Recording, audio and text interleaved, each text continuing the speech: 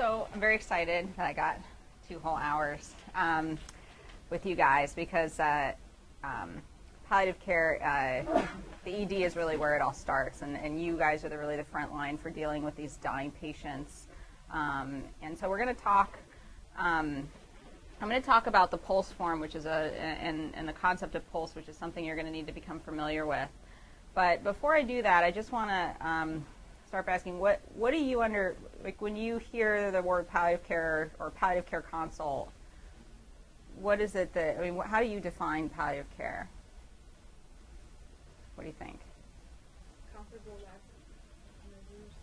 So comfort measures at the end when someone's dying. Okay. Okay. Yeah, that's death comes into my mind. Death, yeah. right. Yeah, dying. Death, patient, dying, yeah. End stage, end of life care. Okay. Okay, good. Anything else? Pain management. Pain management. Okay.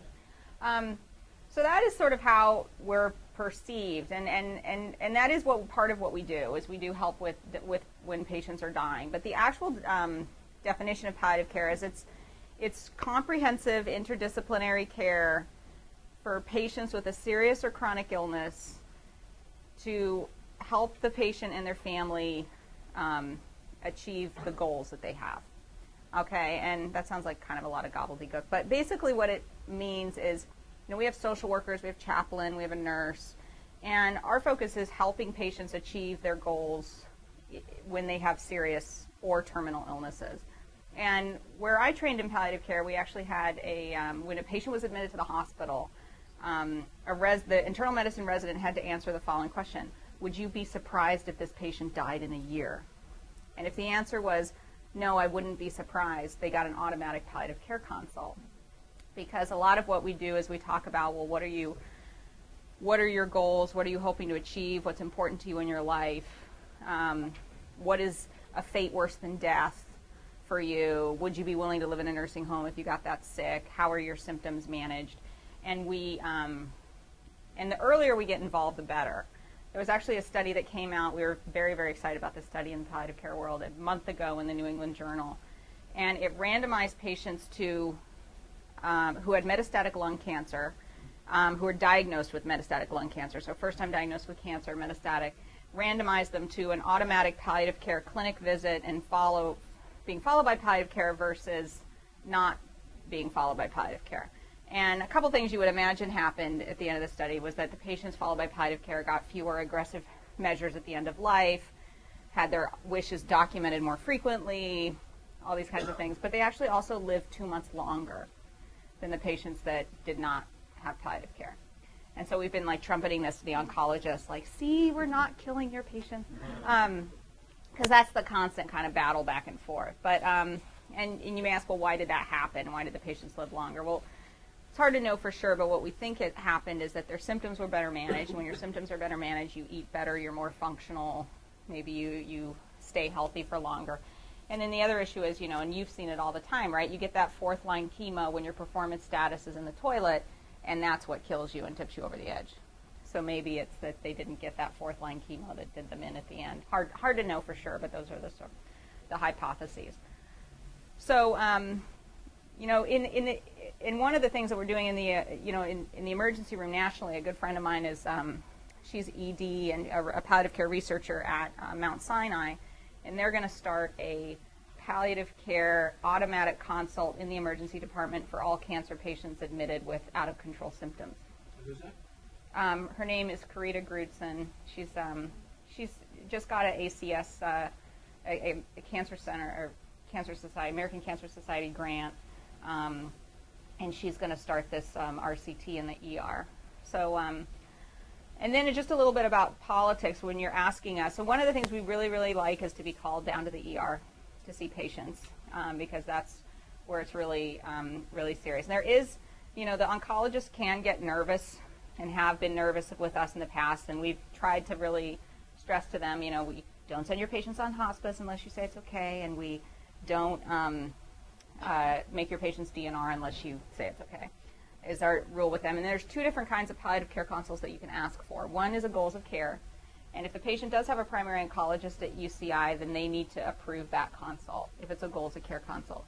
However, if it's a symptom management consult, the patient's been admitted for out-of-control pain, even if you think they're probably still going to get admitted, or you're maybe hoping to not admit them and control their symptoms and send them home, we can come down to the ER and help you with that.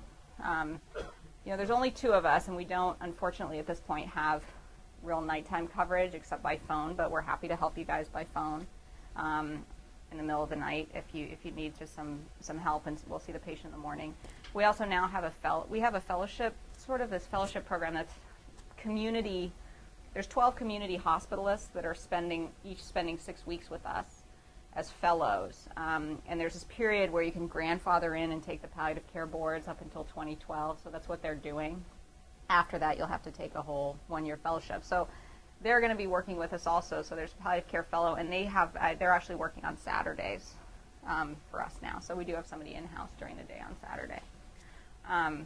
So again, consulting us earlier is what we really like, and for symptoms. So any questions on that, or we can probably go ahead. So want to talk for a little bit, maybe just 20 minutes or so, about the Polst form. How many people know what this is or have heard of it? Nobody. The attendings. Okay, so good. So we'll be the first ones. All right. That's a big tough right button. Oh, I see. I go like. No, it should just be that. This is way too fancy. Can I just use this thing? Yeah, what's the, Okay. the mouse has to be in that top right box where the slide is shown. Okay. Yeah, now you have to go That's okay. I didn't want that sign. So, what is Polst? So, actually, here, I'd like to hand this out to people so you can actually see what a real Polst looks like. Thank you guys. Some over here, and you just pass them back. So, the Polst is a new kind of form that tries to allow people to state their treatment preferences in a better fashion. It started in Oregon in 1991, and the idea behind it is it's not just a form, it really is something that establishes this community plan of care, and it's been it's on bright pink paper, and the reason being is that it's for patients, it's to travel with the patient wherever they go. So this idea that, it's the advance directive that's not locked in the safe deposit box, it's actually with the patient. And it's a physician order. Okay, that's what really differentiates it from, say, an advance directive. This is an order that, it's a physician order that even if it's filled out by a physician that's not at our hospital, it is a legally binding form that really should be followed. But we'll talk in a little bit about readdressing it, which also can be done. And it's a portable document. It should be honored at all healthcare settings. So it goes with the patient to a SNF, to home, back to the hospital, and it stays with the patient. So if this comes in with the patient, you need to make sure it stays with them wherever they go. Copies can be made, and copies are legal. Okay, so if someone comes in with a white copy, that's okay.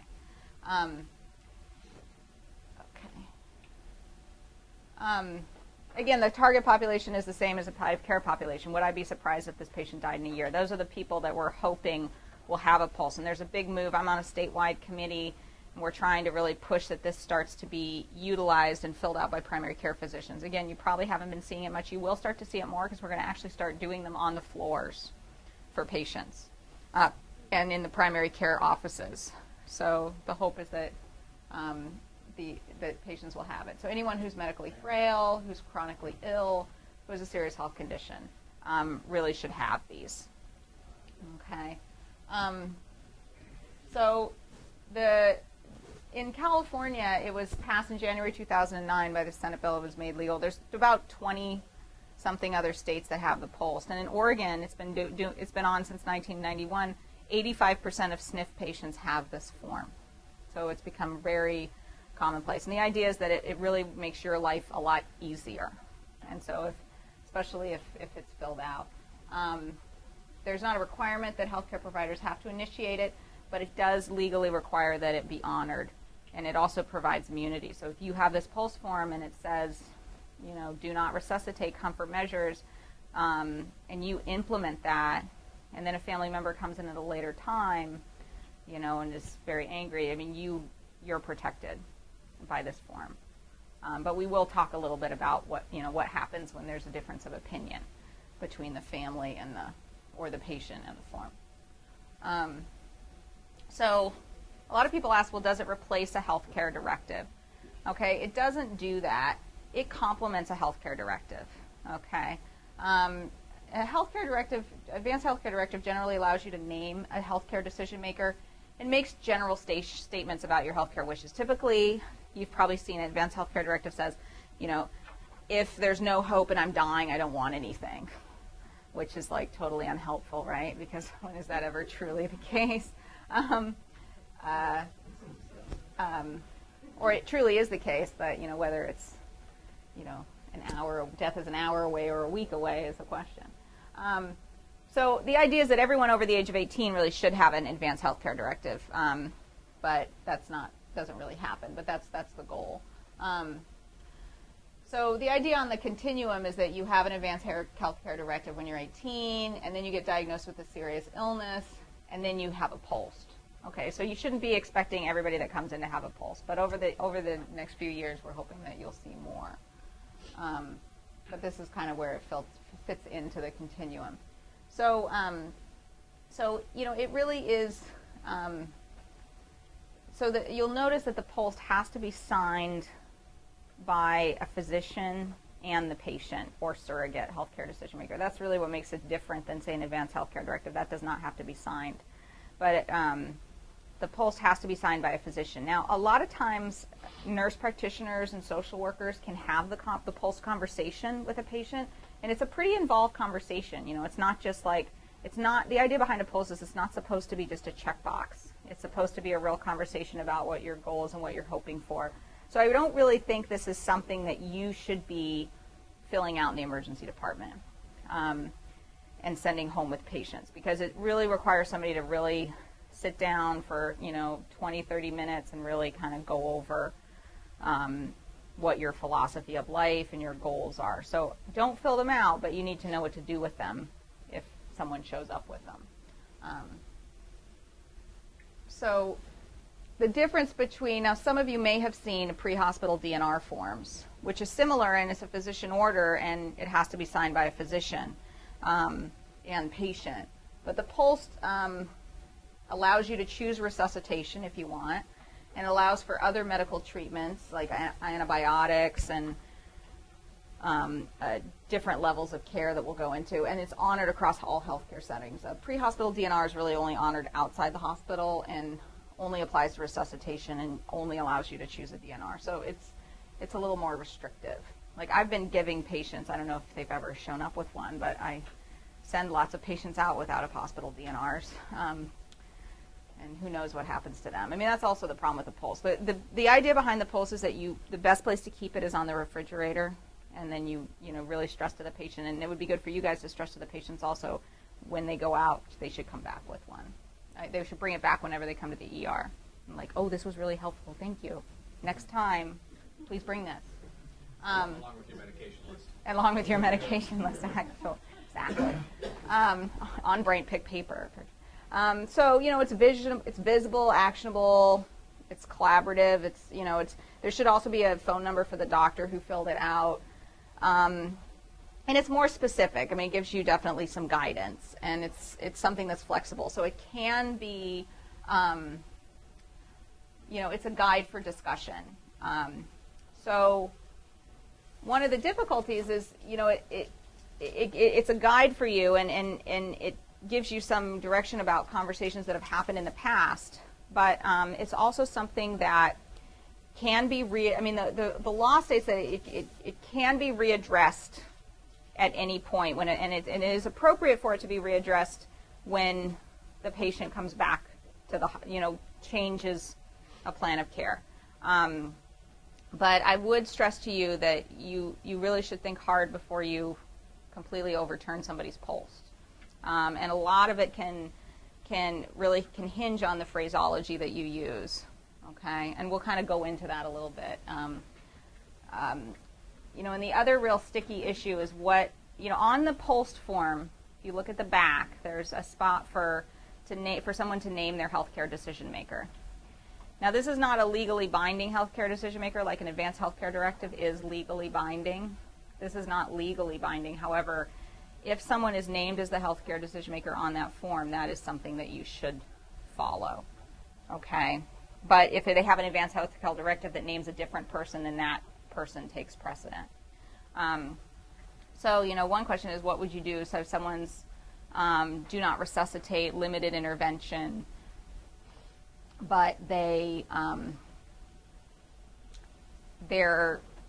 person that's named as their healthcare proxy wants to change them to be full code. What are you going to do in that kind of scenario? And I think that if they're the proxy and you have a conversation with them and you feel that they're in good understanding of the risks and benefits, and you can change the Polst form at that point, or you can nullify it. If it's somebody's friend and it's not the person named on the decision as the decision maker, you're probably best off. You really are best off following the Polst. So it can be tricky, if you have someone in direct opposition. But if that person is the closest relative or the durable power, then and they want to change things because it is a different. And the argument is that the scenario may now be different than when they filled out the Polst. Okay, so I think it's important to just kind of go through it so that you understand. That may be my phone. Just ignore it. Or turn it off. Sorry. Okay, so Section A. Okay, what this really separates is someone who has. This is just if you do not have a pulse and you are not breathing. Okay, so it's different than it's not. It's just if they're pulseless and not breathing. It's just true cardiopulmonary resuscitation, yes or no. Okay. Section B is the where does this patient go section, I call it, for the ER residents. So if someone, what do you do for them? So a patient whose comfort measures only, this is a palliative care patient, this is an actively dying patient, it says use medication by any route, wound care and other measures to relieve pain and suffering, use oxygen suction, manual treatment as needed for comfort. Antibiotics only to promote comfort. Okay, so what does that mean? Well, when would you use antibiotics just for comfort? What's the scenario you could imagine? Cellulitis on top of whatever cancer they have. Okay, good. Good. Good. When are antibiotics maybe not really comfort, for comfort? Right. So if the patient's actively dying from sepsis, antibiotics are probably going to prolong their dying process. Okay? So, probably not a good idea. But, these are the patients that you would give oxygen to, but you could make the argument that a whole face mask is very uncomfortable. So nasal prongs, but maybe using morphine to control their breathing instead of a giant face mask. BiPAP is never, ever appropriate for comfort measure patients, okay? There's nothing more horrible than a death from BiPAP. It's one of my least favorite interventions. On the other hand, if the patient is not Pulse-like or DNR-like, it's a wonderful intervention. Right. Because it's worse than death with ET tube. So. Although you could make the argument that it's not, because when someone's intubated, they can be sedated. Okay. But then the family has to make the decision to take that away, which is very traumatic. So there's always these balances. That question, I've seen a case where the lady had widespread cancer with DNR, but came to the ED because she had some symptoms. Mm-hmm. She was pain medicine in my patient, but she also had slow bleeding and getting more anemic, and that was painless part of it. Okay? But the doctors ordered transfusion for comfort measures, but there was no discomfort from the bleeding or the anemia. Right. Some other thing that was causing the pain like the cancer. So I sort of disagreed with that, thinking that's part of the dying process is dying of anemia is painless. You slowly go out. My father-in-law had this. We let him die of DNR from a became elastic leaks with anemia, and he felt fine, and the next thing like he went out. So it's a painless way to die, and transfusion probably shouldn't be wasted on people that I don't think that's a comfort measure, right? Yeah, I would absolutely agree with that. Are there scenarios where the patient has a more decent quality of life and they have a slow bleed, but if they get periodic transfusions, it helps keep them active and engaged? Maybe there's a place for that. But in a patient who is suffering, a lot of times, families and patients get very glommed onto certain interventions, and the intervention is a proxy for hope. Well, if they're still doing this for me, then there's hope. They haven't abandoned me. I'm still getting treatment. So a lot of times I'll talk about, well, are we prolonging life or are we prolonging death?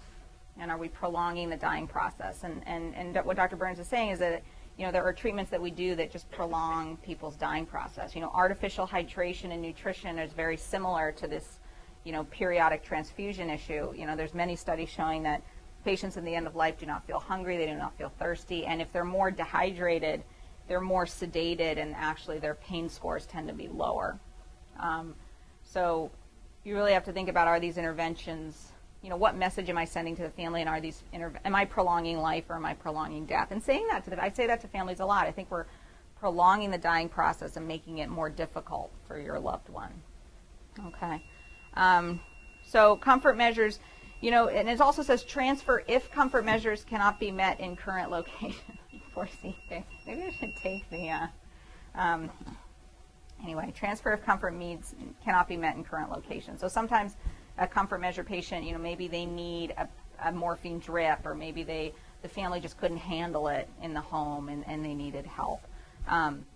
Limited additional intervention includes medical treatment, antibiotics, IV fluids, do not intubate, may use non-invasive positive airway pressure, generally avoid intensive care. So the nice thing about this form is that it tells you where the patient goes. Okay, a limited intervention patient does not go to the ICU. Okay, and then full treatment includes care, intubation, advanced airway interventions, mechanical ventilation, transfer to hospital includes intensive care. So if on A you are attempt resuscitation, you must be full treatment. However, if you're DNR, you obviously could be comfort measures or limited treatment, but you can also be full treatment. Okay, a full treatment DNR patient means if I don't have a pulse and I'm not breathing, so if I'm dead, don't bring me back. But pressors, mechanical ventilation may be tried possibly for a trial of treatment. Okay, so does that make sense? And then C, artificially administered nutrition. Sometimes I don't always fill that out. They can be filled out, and then the signatures on the back. And then on the back it says who the healthcare directive is.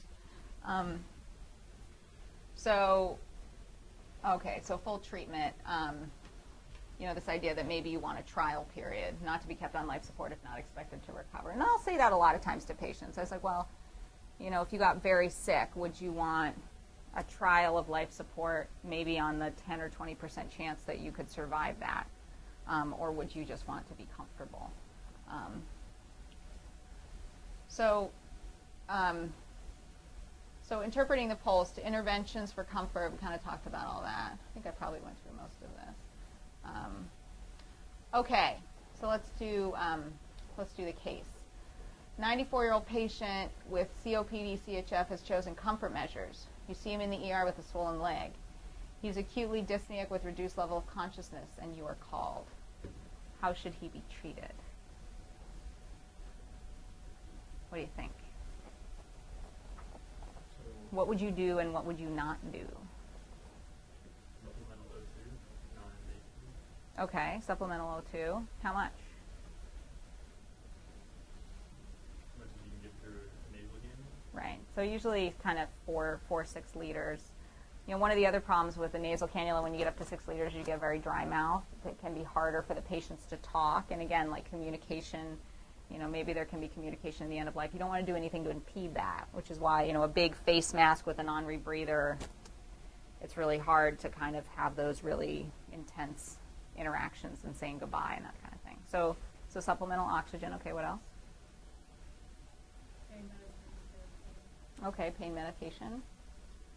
We can't be comfortable being short of breath, so I don't know if a diuretic at least it could be a comfort measure. Yeah, that could be. So and to see whether, I mean, would you do a chest X-ray on him? Okay, I mean that's fairly non-invasive. You could consider that. Or you could just listen to his lungs and see if you felt real crackly, and do that instead, and just see, is there. But most likely, given the presentation, it's probably not CHF, right? What is it? Probably. It's a P. It's probably a P. And what else can you do for shortness of breath besides oxygen? Morphine. So how would you administer that? 2 milligrams every 30 minutes or so, depending on how big the patient is. Yeah. You could do a drip. You could do 2 milligram an hour drip. And then you could do like 2 milligrams. Typically it takes 6 to 10 minutes for IV morphine to start working. So I would typically do 2 milligram per hour drip and then ask the nurse to give 2 milligrams every 15 minutes to keep, respiratory rate less than 20. So I have a question about that. Mm-hmm. How close is that to getting to euthanasia? Okay. Who wants to tackle that one? What is euthanasia? If you're giving morphine to suppress the respiratory effort, which is necessary for him to live. No, you're not doing that, That's partially what it does, though. But you're giving it to change the pulmonary stretch receptors, which make you feel this ultimate breath effect, right? That's Mm-hmm. what you're giving it. But does it reduce the length of your life? Very likely. If you breathe at 40, you may live an hour longer. But what is the definition of euthanasia?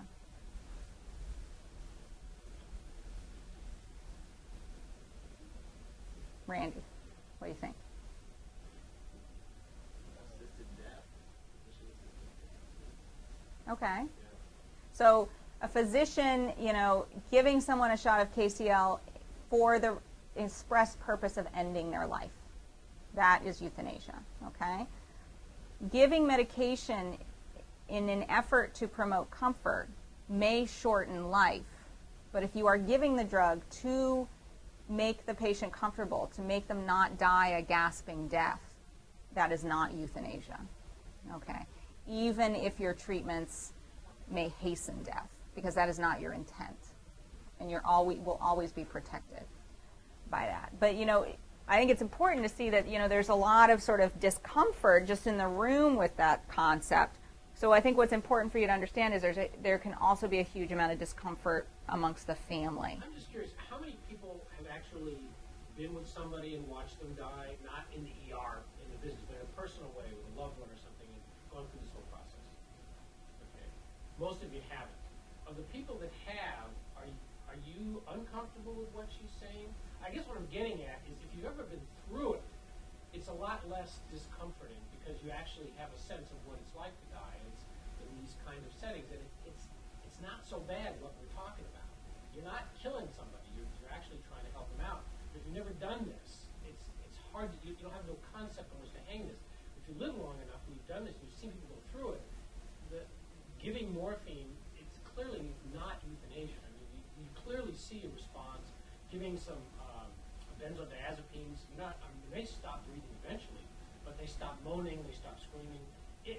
It's hard to put this into words, but you're very good presentation. And this is really, to a certain extent, if you have more life experience, it's easier to do this. But you guys are going to have to make these choices without the life experience. And it really does make sense. And if you actually watch a person you care about go through this in a more controlled fashion, not the ER, but either in your own home or in a hospice situation, it really is very comforting for the patient. And whether or not it hastens death is really not that critical. I think this all kind of focuses on our culture and dealing with mortality. We're all going to die. And it sounds morbid, but I think it's hard for us to grasp that concept. And we always want to do more and more, and we feel like we're immortal, or we should live forever. But we're all, unfortunately, we're going to die. Yeah, there's a very good article in the most recent New Yorker that I'll email to James and he can send it to you. It's by Atul Gawande, and the title of it's called Letting Go, What Should Medicine Do When It Can't Save Your Life? And dealing with these issues. But I think, they bring up this really interesting point is a lot of times in my talks I show this picture of, it's like a 1898 painting called The Doctor, and it's this picture of a doctor in a home attending to a sick child, and it's this very kind of reverent painting of this physician. And, I say, well, if you think about 1898, think about what doctors could actually do that would actually help you. Like nothing. I mean, they would probably definitely hasten your death. Yeah. And yet, there were people loved their doctors, and they needed their doctors. My dad tells us he's 80, and he tells a story about being a medical student in 1953 in Cook County Hospital, and how he sat all night with a dying cirrhotic patient. And he watched him die over like 10 hours. And at the very end, the patient pulls out, and he was homeless, alcoholic. He pulls out a license to practice medicine in the state of Illinois. And my dad always remember that story. But think about it, in 1953, you weren't running around because there's hardly any tests to get, so you actually would sit with a dying patient for 9 hours. Well, we don't do that anymore. So one of the problems is that as physicians, we only see ourselves as what we can do for patients to help them get better. And we view ourselves as failures when we can't do that, and I think one of the things that I would really, really encourage you is a lot of people ask me, well, how do you do your job? Isn't it depressing? I mean, and I joke, I said, back in 2003, I actually helped somebody live longer. But, most of the time I don't. Nothing I do helps anyone live longer. But I feel like I have the best job in the hospital because people are so in need when they have a dying relative, and they are so scared, and you are their first contact when they're going through this.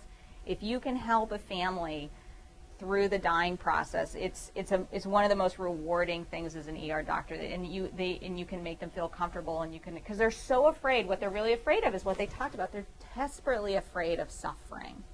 They're desperately afraid that their relative will die a dyspneic death or a painful death or, howling or screaming in delirium. So if you can treat that and help them through that, it really is a very rewarding experience. So I think all these are good. I think, if you have a comfort measure patient, these are kind of difficult, challenging scenarios to work through. So I really, really would also encourage you to call us to help you through this, even if it's 2 a.m. and I think probably the hardest thing is starting an opiate drip and opiate treatment on a dyspneic patient. We had one recently who had lymphangitic spread from gastric cancer. He was on a non-rebreather, and he chose to die. And he just was tired and had enough, and so we gave him, he was on a PCA, so sometimes I'll put these patients, if they're with it, I'll put him on a PCA. He was on 4 milligrams with a 10-minute lockout PCA for 2 days while his priest came, and he gave last rites, and he said goodbye to his family. And then when he was ready, we gave him 2 milligrams of Ativan and 8 milligrams of morphine per hour, and every 10 minutes, and we pulled the oxygen off. So that's always an option also, is to remove oxygen in a controlled fashion. When you feel that patient truly is actively dying and you're just prolonging that. So the removal of artificial life support is also something that with adequate sedation and pain management can be done. But it's probably good to have us just kind of holding your hand and helping you through it. What would be the starting dose for the morphine drip that you would use, or the morphine administration? So opiate naive patient, 2 milligrams. So 2 milligram bolus, 2 milligrams an hour, and 2 milligrams every 15 minutes to promote, to see if you can get their dyspnea under control. And then, if they're... So you titrate to dyspnea as an endpoint. Yeah, The resolution yeah. of dyspnea. Yeah, and typically what I'll tell the nurses is a respiratory rate less than 20. And again, with a respiratory rate less than 20, you're not saying a respiratory rate less than 2, Actually, I have 2 comments on that. One, I brought up the euthanasia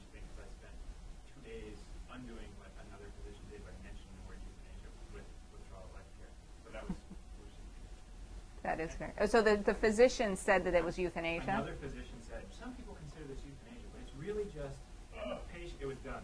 All the patient's daughter could hear was Euthanasia. Oh, no. So that's why I like that. And then the second one was, in the ICU, the nurses they keep telling us, you can't titrate to dyspnea. You have to give us an order we can titrate to. Right. There's no such thing. The pharmacy won't allow, JCO won't allow titration to dyspnea. It's not legal. Right. So that's why I say respiratory rate less than 20, because I've run into the same problem. But they won't even do respiratory rate. They won't do it. Yeah, they will now, actually. will? Yeah. Okay. Yeah, they'll do. Since 6 months ago, I remember calling you. Yeah. Can you just talk to this nurse, please? Yeah. So I find in my work, the hardest people to deal with are the doctors and the nurses when it comes to end of life care. The families, if all I had to deal with was the families, I would have like the world's easiest job. Because families are very easy. For the most part. I mean, sometimes you have difficult. But the doctors and the nurses, people are very uncomfortable and feel very threatened by this. So, and they sort of think that I'm... Well, we're all victims of the technological imperative. So we've grown up in a time when we're supposed to intervene, we're supposed to get the scan, we're supposed to get the test, we're supposed to fix everything. That's been our enculturation since we first picked up a stethoscope. And this is contrary to that. This is a whole different mindset. And so when you run into a resistant nurse, you run into a resistant doctor, we're just victims of our own upbringing. And people are scared, yeah. We are, and even the 4 years or so you've been here, I've started out uncomfortable and now I'm not uncomfortable at all. If I could call you the drop of a hat, and the reason I asked about the morphine doses is because I'd be ready to start it myself. Yeah. Under the right circumstances. Yeah. So it's it's interesting. So what else was I going to say about that? So would you admit this person? Would you heparinize this person? Would you CT angio this person? Because that's the usual workup for this guy. Mm-hmm. Just, What do you think? Any other interventions? No CT angio. Okay, good. Because you're not going to treat it, right? There are some arguments. Oh, go ahead, Sharon. It's kind of unrelated. I just have a question. What's the difference between somebody who's like, because I had a patient who had end-stage cancer and was on a hospice, and like they came into the ER, his wife freaked out, brought him to the ER, and I guess they have an agreement that hospice patients aren't supposed to come to the ER. All right, so that was another topic, but I think we can actually do that quickly now because it's a pretty easy topic. What do you do with a hospice patient that winds up in your ER topic? So the number 1, 2, and 3 thing that you must do is call the hospice. Okay, find out what hospice they're on. I mean, we have a patient, so I'm on the SWAT team right now. We have a patient that was admitted last night for cirrhosis. He's been a frequent flyer like a gazillion times, and and he had met with hospice, blah, blah, blah. Anyway, I found out like as I was walking over here, oh, he's been on companion hospice for a month. And again, it might have been difficult to know that because I think he might have been here on his own, without family. But so it's always good to know, try to find out if someone is on hospice. But if they are, call the hospice because the hospice does not want their patient in the emergency room. And somebody will answer those phones 24/7? Yes. Yes, I had it with both my parents-in-law who died on hospice care from home, and they were available as skilled person to answer the phone 2 in the morning, 1 in the morning. Yeah. Who has all the records on a computer and everything, and comes right out to the house within 20 minutes. Yeah.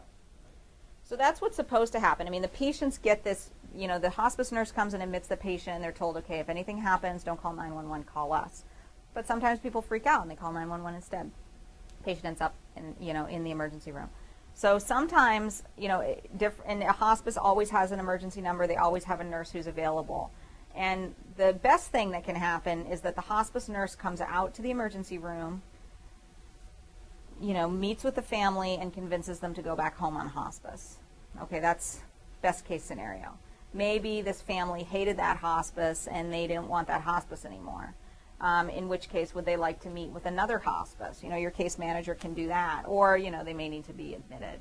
But so just a little bit about hospice in general.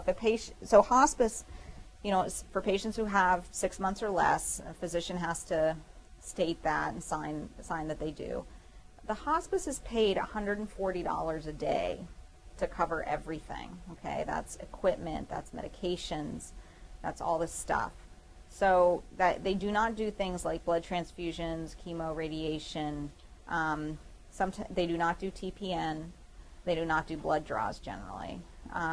You know, sometimes they will do antibiotics, tube feeds. You know, if a patient has had tube feeds ongoing, they can do these things. But so you really have to think, if a patient comes in from hospice, like, you know, doing things like transfusions and lots of studies kind of gives this message, can give this message to the patient that it's like, well, we don't, we're doing all these things that your hospice wasn't doing. And should they, and then the family thinks, well, maybe we should have been having all these things done. So you just have to be a little careful. So call the hospice, see if they understand, you know, what's going on. They may say, you know, oh my God, this family, we don't want anything to do with this family. They're crazy.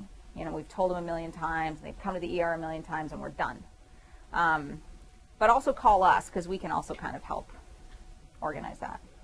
Because it was kind of, I don't know if it's a language barrier, but the patient came in like 4 in the morning, and what happened was, like, they had a caretaker, and the wife was taking care of this patient at home with a caretaker, and then he's been having some sort of like drainage from his like side, like some abdominal drainage that was like smelly, and so I think the caretaker called hospice, then hung up on hospice, and then called 911. He was totally overwhelmed. Came in, and then because he had hung up on hospice, hospice was like, oh, you weren't at your hospice. Well, here's the other problem, is they get paid $140 a day. So they cannot pay for an ER stay. So typically, technically, what will happen is if a patient does come into the ER, they will be discharged from hospice for that day so that the hospice doesn't incur the ER charge. And then they'll be readmitted the next day back onto hospice if they, you know, want to be back on hospice. But most of the time, and let me know if you have a hospice that gives you trouble, because I'm always trying to kind of have my pulse on which hospices are good. And because there's 30 hospices in Orange County, and I can tell you some are not very good. But there's 5 or 6 that we work with pretty routinely that are very good. And they should send a nurse to the ER. But it worked out that the case manager talked to the hospice and resolved it, and they decided not to like work it. I don't know, something happened, they missed it. Right. So your case manager can really help with this kind of thing. But we were thinking about calling you, and we weren't sure. So Oh, yeah, well, yeah. If I can be helpful, I'm happy but to. then it kind of resolved itself. Okay. But yeah, and sometimes it can be hard to know sometimes they're like, well, we met with hospice. Well, are you with hospice? They were definitely with hospice. Yeah. Well, sometimes they're not very clear about that. Okay. All right. So here's another one. Care facility calls about 37-year-old woman with Downs. UA is obtained yesterday because she seems more confused, and now she's lethargic. Temperature's 102, heart rate's 110, BP is 80 over 56. Pulse says, do not attempt resuscitation, but limited treatment. What would you do in this case?